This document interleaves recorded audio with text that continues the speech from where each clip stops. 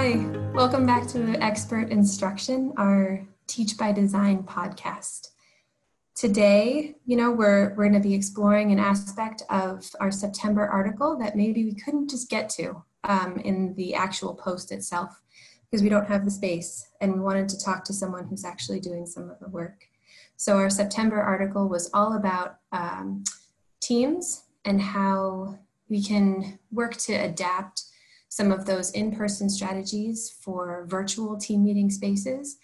And so today we invited Erin Chaparro, a researcher from our department who's focused on the team-initiated problem-solving project, to tell us a little bit more about some of the schools that she's been working with and some of the things that she's seeing they're doing, and maybe how they'll be able to do some of these things, into this school year. So thanks for joining us today, Erin. I appreciate you being here.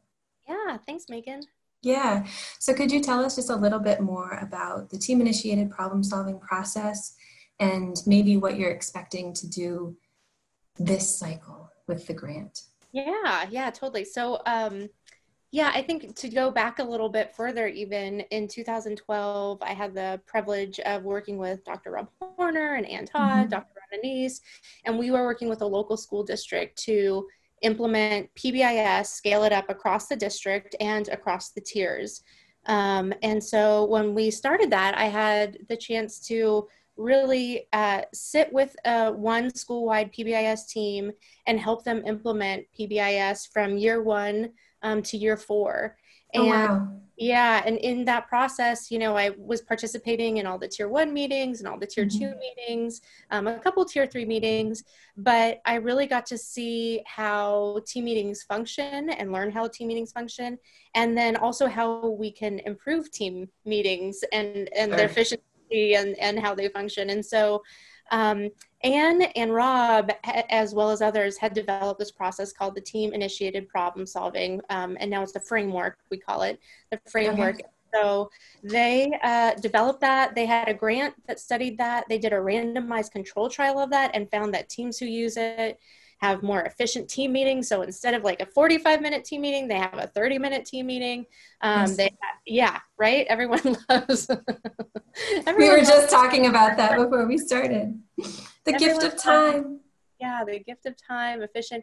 And then also teams at the end of that, using that process, felt like they made good use of their time. They didn't let tasks fall through the cracks. They didn't, student issues didn't fall through the cracks because they were able to keep on track, keep on top of everything and manage everything more efficiently. So, so they use this TIPS process. So then in 2015-16, we started writing a new grant because in the past, people were using just paper and pencil or a Google Doc to keep track of their meeting minutes. And sitting through all these meetings, I said, wouldn't it be nice if we could add some technology to this and do it even faster and better and more accurately? So, so we wrote a grant, and that got funded in 2017. And the grant was to specifically develop training for teams to online so that a team, no matter where you are, if you're, in rural Oregon or if you're downtown Chicago, you can access really high quality training on how to run an efficient team meeting. So we are just wrapping that up. We're in the last year of that grant. We've had some schools participate with us across the country. We've got schools in Pennsylvania, Wyoming, California, and Oregon have been a part of our pilot study. And so we were involved in our pilot study when the pandemic hit. So a weird thing is that we've had the opportunity to see teams function in person and live all together in a building before the pandemic. And then after the pandemic, our teams moved to online, and they were able to use the same procedures of having everyone with a role and responsibilities, and then moving through their problem-solving process using the TIPS framework. So a unique situation, but one that really helped us. Happy to see it work out. Yeah, and what foresight you had to put your training online. Pretty great.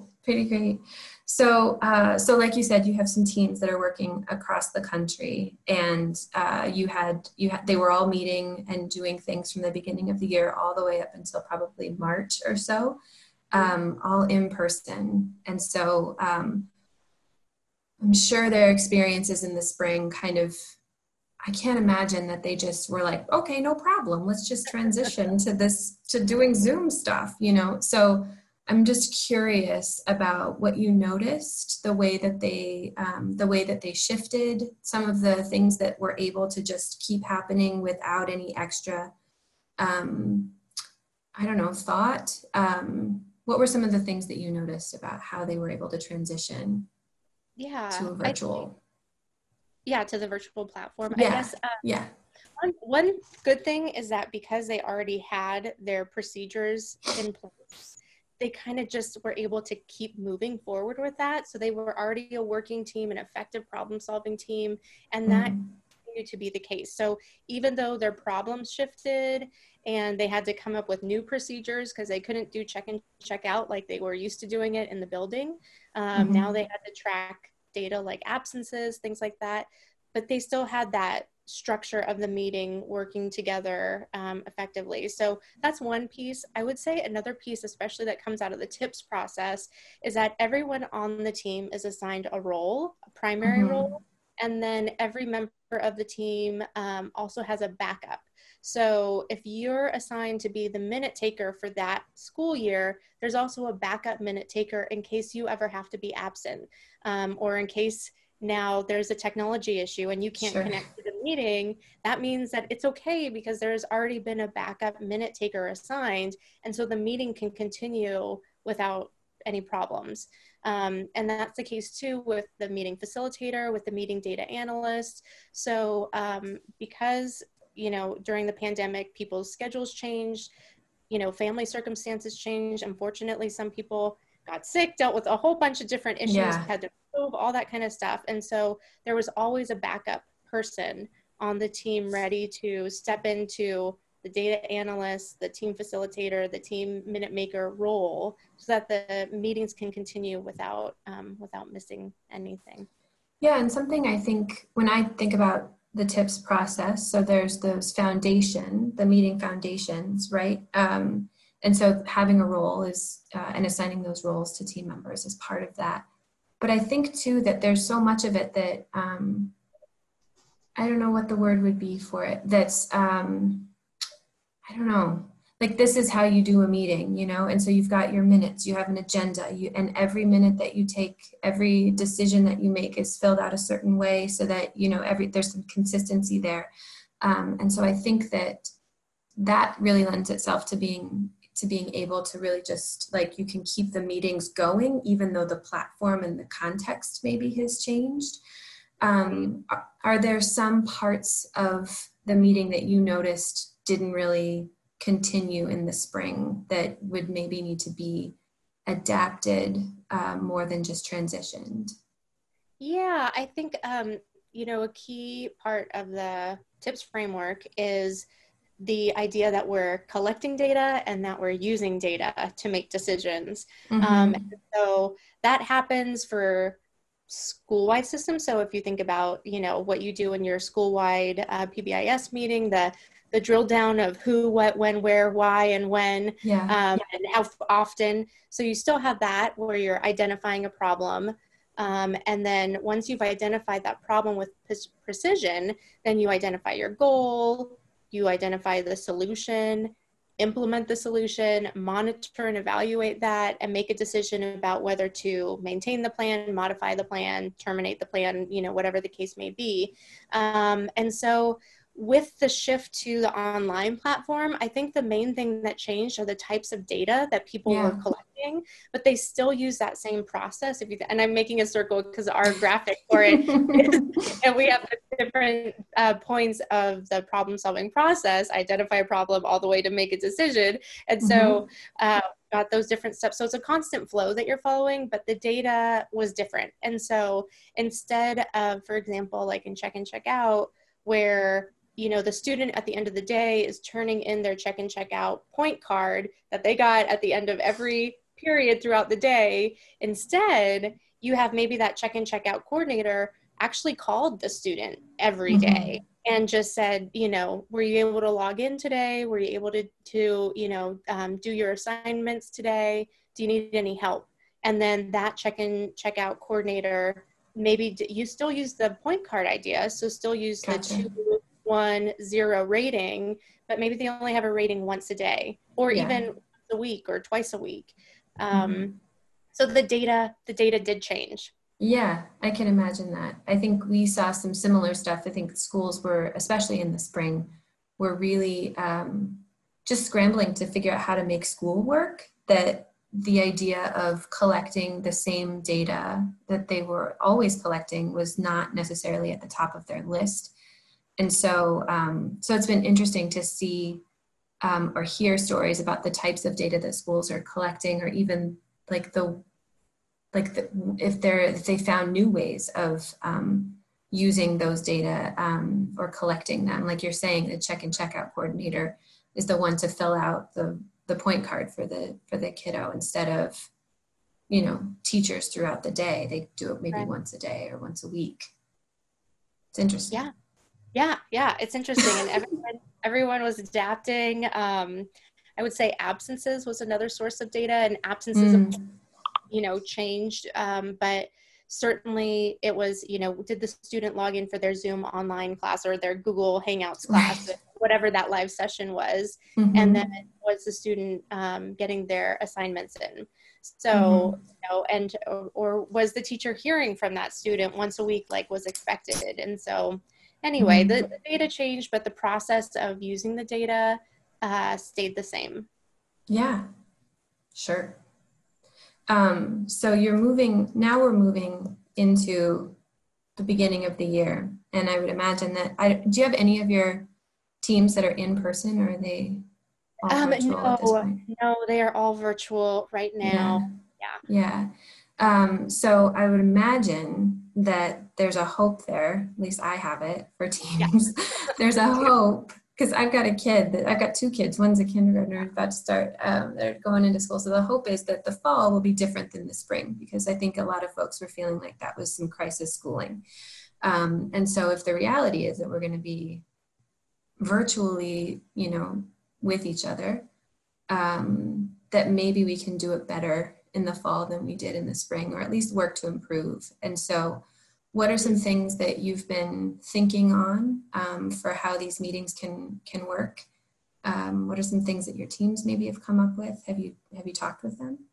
Yeah, so I think one piece that I saw in the spring was that, you know, people were obviously doing the best they can to react and to come up with, okay, if we have these new sources of data, how are we going to use them? What are we going to do with them? Who's responsible for collecting them? So in a way, you know, it's that whole adage of building the plane as you're flying. So that's what happened in the spring. Yeah.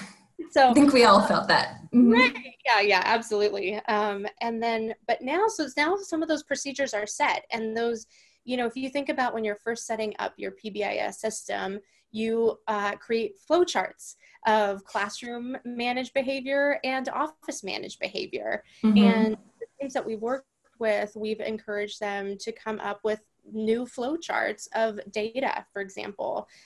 So when a teacher nominates a student, when do they manage checking in with that student and making sure that student is on track themselves? Or when do they call in support from a tier 2 team to say, I need someone from this team to call home to, or to stop by the house, or to, you know, drop off materials once a week, or whatever it is. So, so I think, you know, building the plane as we're flying in the spring, and then in the fall, we actually have those plans developed. And so we can refine them and tweak them a little bit, but now those plans are in place. And so we can continue using the structures that we have, like our meeting foundations and our problem solving process, and still keep those procedures going.